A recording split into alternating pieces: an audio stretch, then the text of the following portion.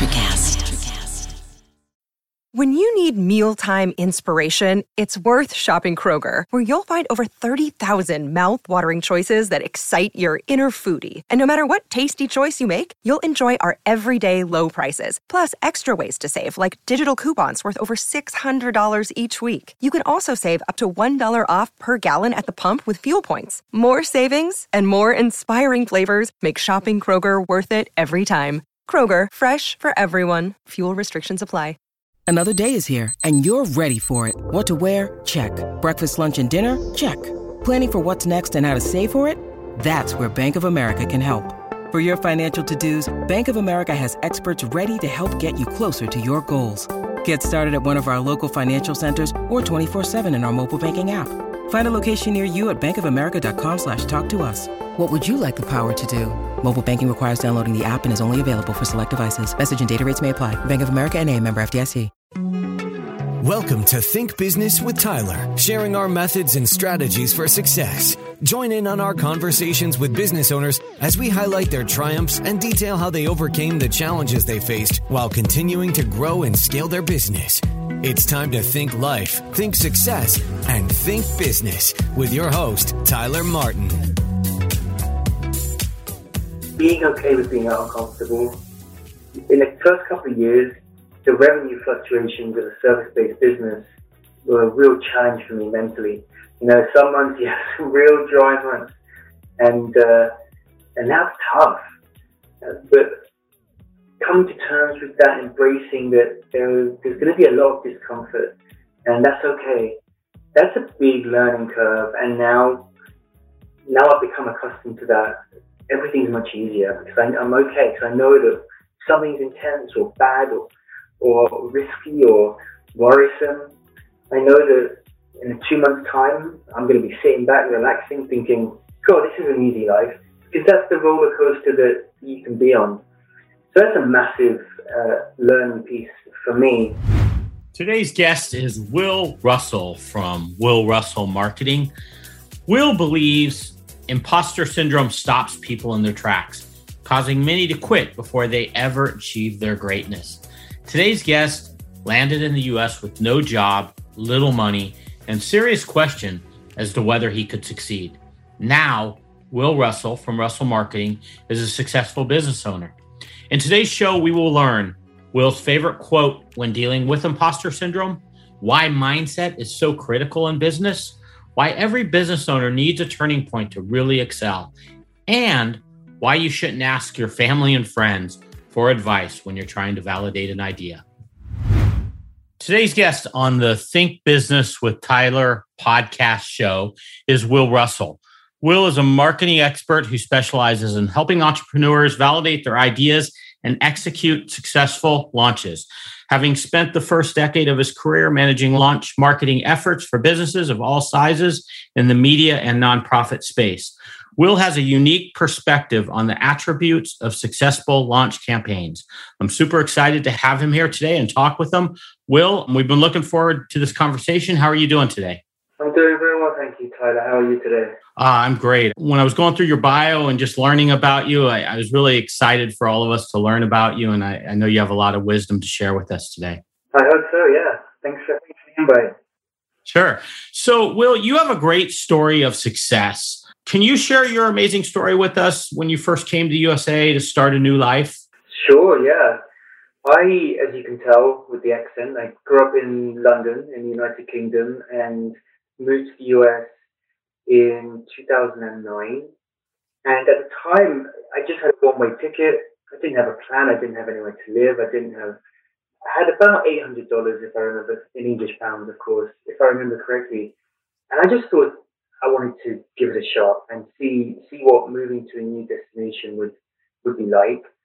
I hopped around a little bit. I spent the first part, I was living in a trailer park in Flint, Michigan. And then I moved I lived in a basement for a while at a family home in the Blue Ridge Mountains in North Carolina. And then I finally made it to California, where I stayed in some spare rooms and pool houses for a while before eventually finding myself a good job and an apartment in San Francisco about about 14 months after I left. And that was when I think I felt, okay, here we go. I can start building from here. And I mean, people back then especially said, you can't do that. And now people like yourself and perhaps your listeners might think, gosh, that sounds quite intense. And I guess it was, and I was naive to think that it would be easy. And I told myself pretty frequently as well, can you do this? Is this possible? Can you really just get up and move and leave your home and move to a different country? And I later learned when I started my own business, there's a phrase for that, and it's called imposter syndrome. But at the time, I wasn't aware of that. And I guess, I took the action, and it was out of naivety in a lot of ways, but it taught me in a wonderful way that, anything is possible, so to speak, and gave me a lot of confidence in the entrepreneurship space as I started my own business. Can you dig deep a little bit for us on the imposter syndrome? It's very common. We hear it a lot. People struggle with it. A lot of people struggle with it, and they're not even coming from another country. It's just we constantly have this self-doubt. What are some things that you can tell us about overcoming it? Yeah. Well, I think I felt it a lot when I started my business, and obviously a lot of people in the US know Ricky Gervais, the comedian, but he's British originally, and I've been a big fan of him ever since early days of The Office. And I still now have his quote on my fridge, and it says, "The best advice I ever received is no one else knows what they're doing either." And I read that very early on in my business path. And things like, quotes, I really like. I'm a big fan of quotes because they're just short, sharp reminders of objectivity and take you out of your inner critic, your inner mind, your subjectivity, and remind you of kind of a bigger, broader, universal themes around things. And Ricky Gervais' advice there of no one else knows what they're doing either is great. And I think that sits with me, and similar quotes sit with me and remind me that everyone's just giving it their best shot. Everyone's giving it their best shot, working as hard as they can to achieve what they can, and no one's sitting there ominous and knowing everything. Everyone's just giving it their best, and that's all I can do. And so, sure, I do feel like an imposter. I feel like that now. I've been working on a foundation, and I feel like, what do I know about that frequently at the moment? I'm just reminded to get my head down, do my best, and that's all I can do. And who cares if I'm not good enough in the end? I just want to give it a shot. I love that. Even for me, Will, I'm a little bit older than you, and I've run a couple companies and have been successful at it, but I still have self-doubt. It never goes away. And I think what you're saying is you don't let it lead you. You acknowledge it's there, and then you decide how you're going to overcome it and not let it stop you from progressing. Is that fair to say? Yeah, absolutely. I think that's very fair to say. Just remind yourself that everyone's in the same boat, and we're just doing what we can. Yeah. I also love how you, to some degree, live by quotes. I think I agree with you. A quote can really, in a very few sentences, say a ton, a good quote. And they can be a great way to kind of lead how you want to be or how you want to live or how you want to be successful. They can be a good guideline for how you want to do that. Is that kind of how you see it? Yeah, absolutely. Back when I started my business, actually, a while back, 5-6 years ago now, I used to have quote lists, and I had 2 documents of just quotes that I would look at regularly. And even now, I have quotes right here, I have a quote right here, I have quotes on the inside of my cupboard. It's really, especially to an independent entrepreneur. Well, everyone's independent nowadays, aren't they, with COVID? But even before that, my team's always been remote, so I'm often on my own, and it's just very hard. It's very easy, I should say, to slip into internal doubt and be critical in your thinking of yourself and what you're doing. And these quotes for me are just quick reminders to step away from my own head sometimes. You wrote in an article where you discussed you had 4 failed product launches. and it seemed like it was a tough period for you. What caused those failures? Can you share with us a little detail about them and what you learned from them too? Yeah, at that time of that article, I think those were particularly impactful because they were some of my first failures, and there have been more since, as I'm sure you experienced. That's just part and parcel of trying new things. So at the time, it was pretty painful. Those early failures, if you're experiencing them for the first time, you can feel very personally responsible, rather than looking again objectively at kind of what are all the inputs and outputs here, what are some of the other causes that have done this, and what was my role, just being more objective about it. I would say, the biggest thing I learned from those early failures for the client launches, but also my own, is just keep plugging away. Really, because it will only become a long-term consequence if you kind of to dwell on it. And there's a Arnold Schwarzenegger said something great. He said something like, "You only fail if you don't get back up again when you fall." And I think that's a very true statement. But you only partly learn these things through falling. When you first fall, it sucks and it feels like everything's ending. But then once you've got a few falls under your belt, they still suck, but it's much easier to kind of step away from it and be a bit more objective. So I think that's probably a big thing I've learned is not to assume that they're not going to happen or how to avoid them, because that's just impossible, but how to deal with them and manage them in a way that doesn't affect your mindset, which really is, I'm sure you know as an entrepreneur, mindset's just so important. If you can keep your mindset in the right place, a lot of other things will fall into the right place too. And I love something you said, after the fact of having a failure and looking back on it is always easy. But when you're actually going through it, the pain of it can be very challenging. And it can, if you let it define you, you don't get back up, using the quote of Arnold Schwarzenegger. But when you look back on it, it's such a learning lesson. So I love that you really talk about that and you've overcome that. And I agree, mindset is just such a huge product of being successful when you're running your own business, because a lot of times there's no one coaching you on. It's just kind of you're your own coach. And if you let the ebbs and the flows over, just get to you too much, you won't develop and grow.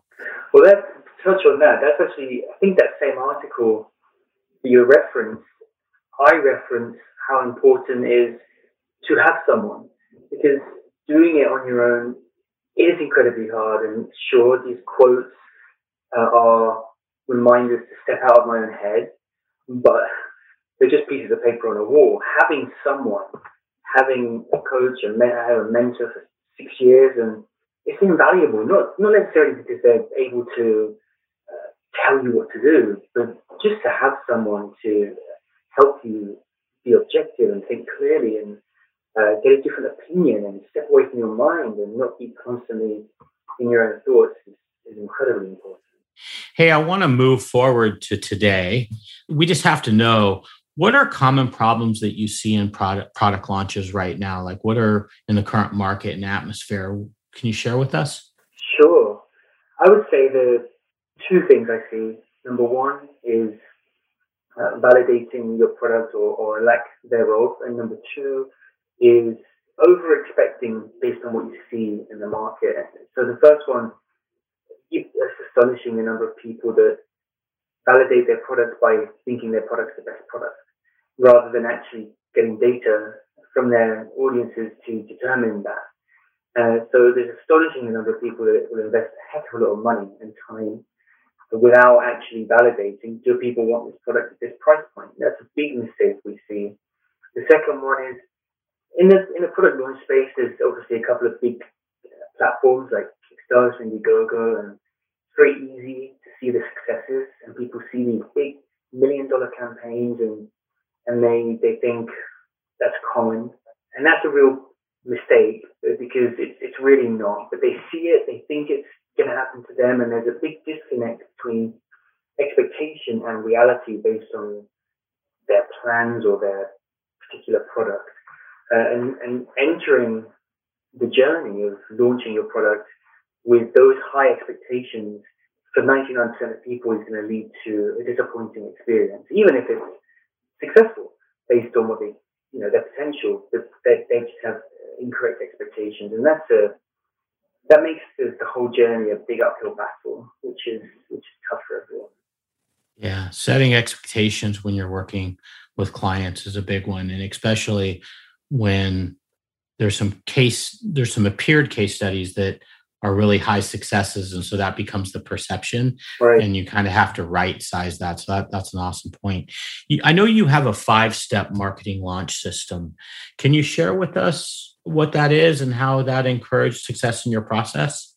Absolutely. So the 5-step system is something it used to be a 4-step system, and then about 2 years ago it became a 5-step system, where we introduced an entire step 1 of validation, which I just mentioned, because too many people were just not doing that correctly, and we knew that in order to be successful, we had to make sure that was done. So we introduced a new step 1, which became validation. Then the remaining steps, to quickly list them: audience acquisition, audience engagement, audience conversion, and then scale. So it's just all about preparing for launch, building your audience for launch, getting people excited for launch. That all happens during the validation, audience acquisition, audience engagement phase.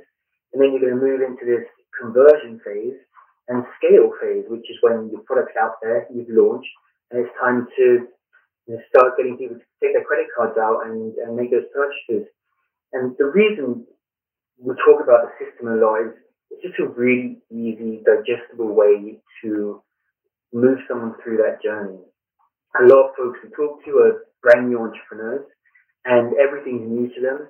And so the more we can break it up into easy, understandable pieces and make those pieces very clear and concise, the better. And a 5-step system just seems to be a really nice way of getting across all the bits and pieces that can go into this, and allows us to focus on one step at a time with the client. So it's worked out very nicely. Yeah, it sounds like you have a great framework.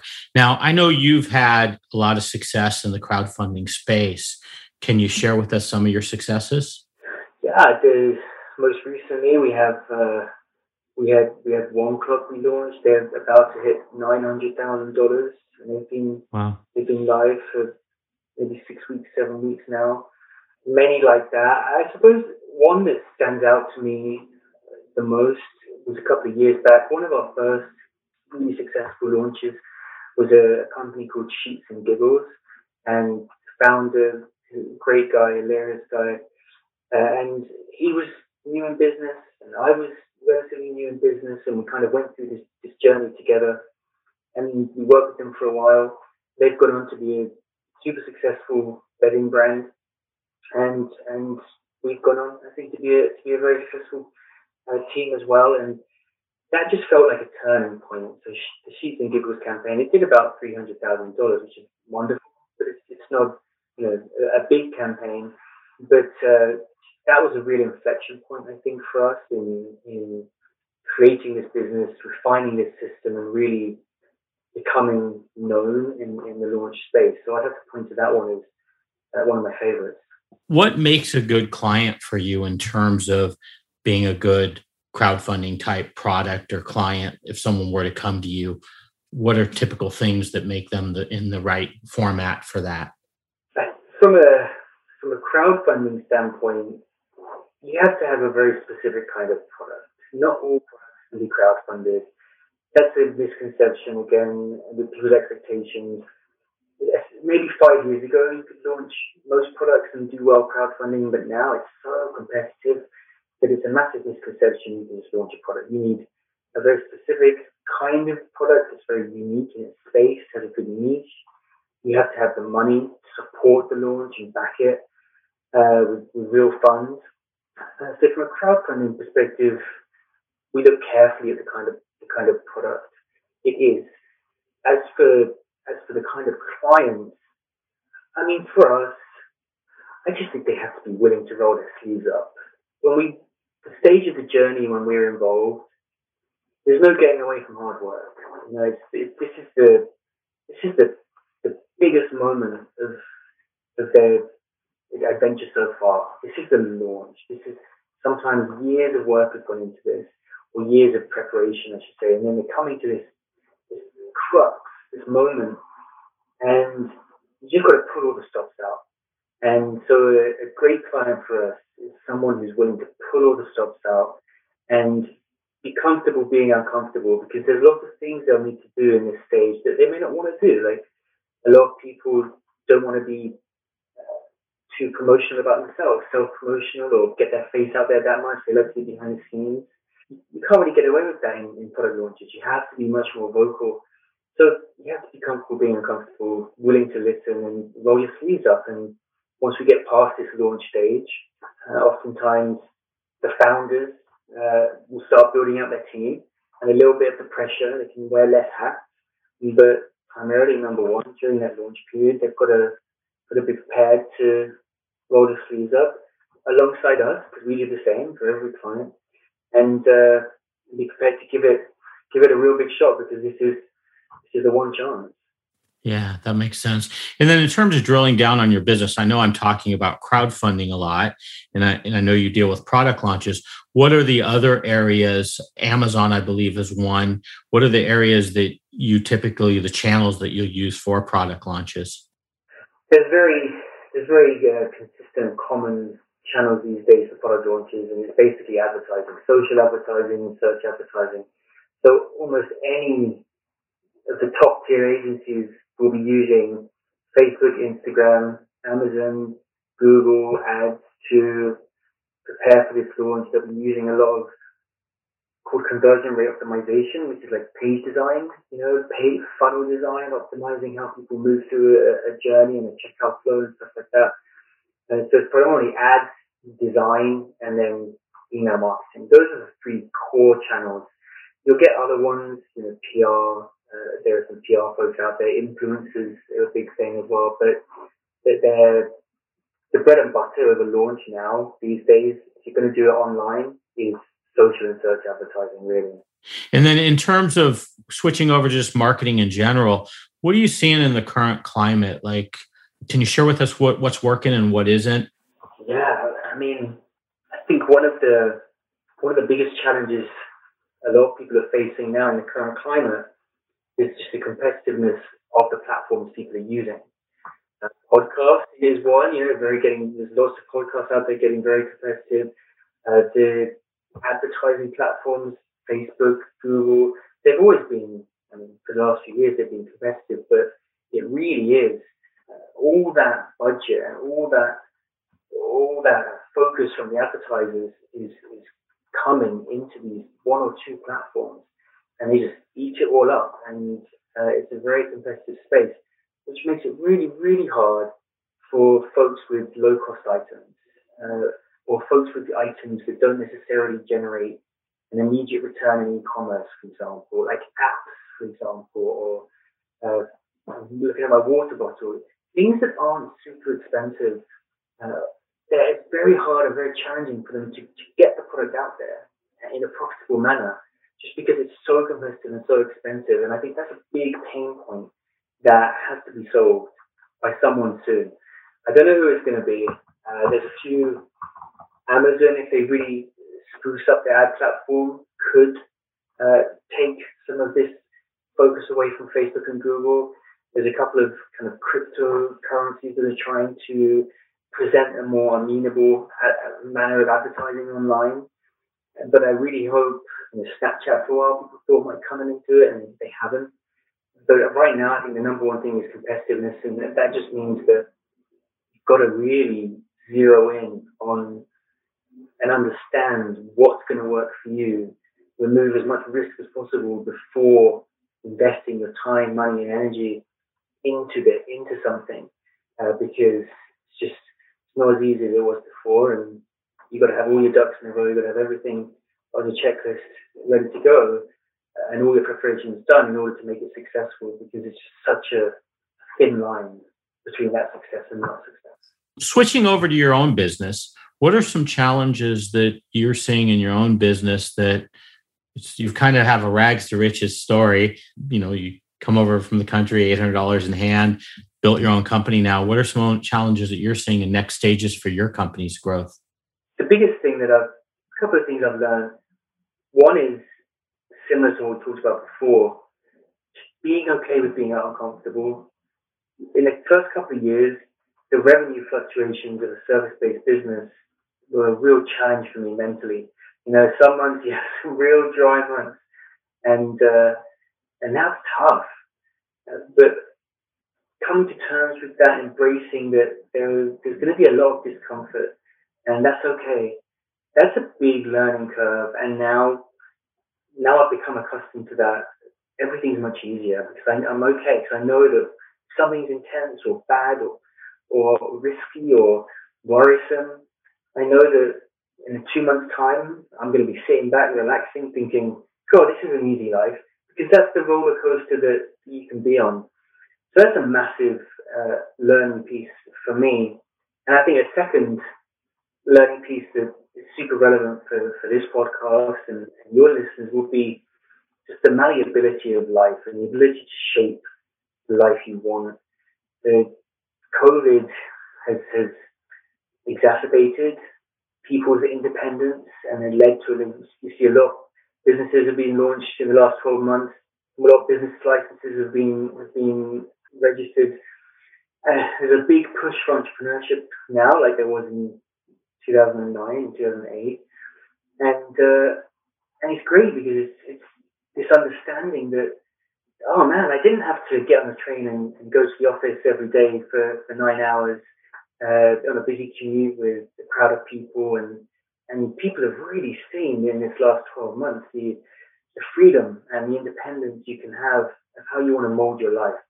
And that took me quite a few years to learn by being a business owner. But I think that this last year, a lot of people will have learned that just by a consequence of all these lockdowns, and hopefully take that with them. And hopefully the whole world of work's gonna change and not gonna go back to what it was before, and everyone will have a much more free and independent lifestyle. Yeah, that's a great two-part answer. What resonates with me is when you talk about how revenue tends to swing up and down. I mean, that is such the life of a small business owner or a business owner in general. It's just, it has such cyclical phases, or it can, depending on your business, and it can be an emotional roller coaster. And once you start to get comfortable with that, and you kind of tend to look at the trajectory as a whole rather than the month as an individual, you start to see the bigger picture in terms of, hey, this is the model, it's the way it works.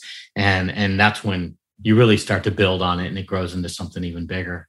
That's great. Yeah. Something I did actually, maybe the end of last year. Obviously, you track your revenue and your expenses. I used to look at it quarterly or annually. But what I did is I did like an ongoing scale where it tracks all the way back to the start. And because it's been 48, 60 months now, and you can see the pattern and the trend. And so things get quiet in summer's generally a quiet month for us. It's going to get quiet. But I can look back and see the trend and be okay with it. But that comes with experience and with time. Hey, Will, we've really enjoyed chatting with you today. Do you think you can summarize for us something from the conversation for entrepreneurs or business owners that they can make actionable, they can take from this as a learning lesson? Yeah, I would lean towards the concept of validating an idea, whether you're a brand new entrepreneur with an idea of a new type of phone, or you have an idea about a new non-profit cause or political action idea, or whatever the idea is. Before going all in, just take the time to prove that concept is one that resonates with the people you want it to resonate with. And I promise you that the amount of money, time, sweat, tears that people will save by just doing that validation. And there's a great book, the Mum Test, talks about this validation. That's a very quick and easy thing for someone to Google. Basically, don't ask your family and friends, because obviously they're going to like whatever you do. But get your idea, get it into the hands of strangers or the minds of strangers, and get that feedback on validation before investing too much. So, Will, I'll put your contact info in the show notes. I'll also mention that book at thinktyler.com. But if the audience wanted to contact you directly, what's the best place to do that? Sure, you can contact me directly via email, which is will@russellmarketing.co, or you can just go to our website, russellmarketing.co, and check out what we're up to, and you can contact our sales team there as well if you're interested in launching products. But if you have questions or any of your listeners just want to chat or hear a little bit more about what I've been up to and how they can learn from me, I suppose, then feel free to shoot me an email personally, will@russellmarketing.co.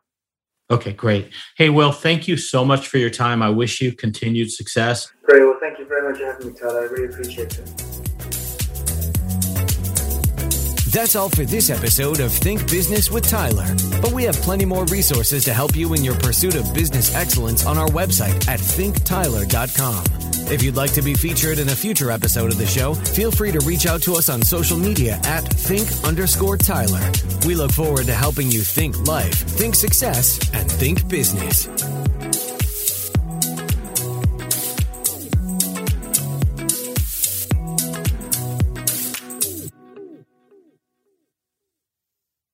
Today is working for me. Do you believe that for yourself? Hey, I'm Pastor Julie, and I want to empower you through encouragement. Inviting you to my podcast, Big Truth Encouragement, where I unpack living a faith-filled life. I created my podcast for the ladies, but gentlemen, you'll gain something too. So I invite you to listen to Big Truth Encouragement on Electricast and any platform where you listen to your podcast. Electricast. Hey there, I'm DC. I host the Rock Podcast, Back to the Arena, The Interviews. It's about a 30-minute podcast where I talk one-on-one with a band who has released new music. You can find us on all the best podcast sites like Spotify, Apple, Google, iHeartRadio, and more. If you're a rock fan like me, subscribe today to Back to the Arena, The Interviews. Electricast.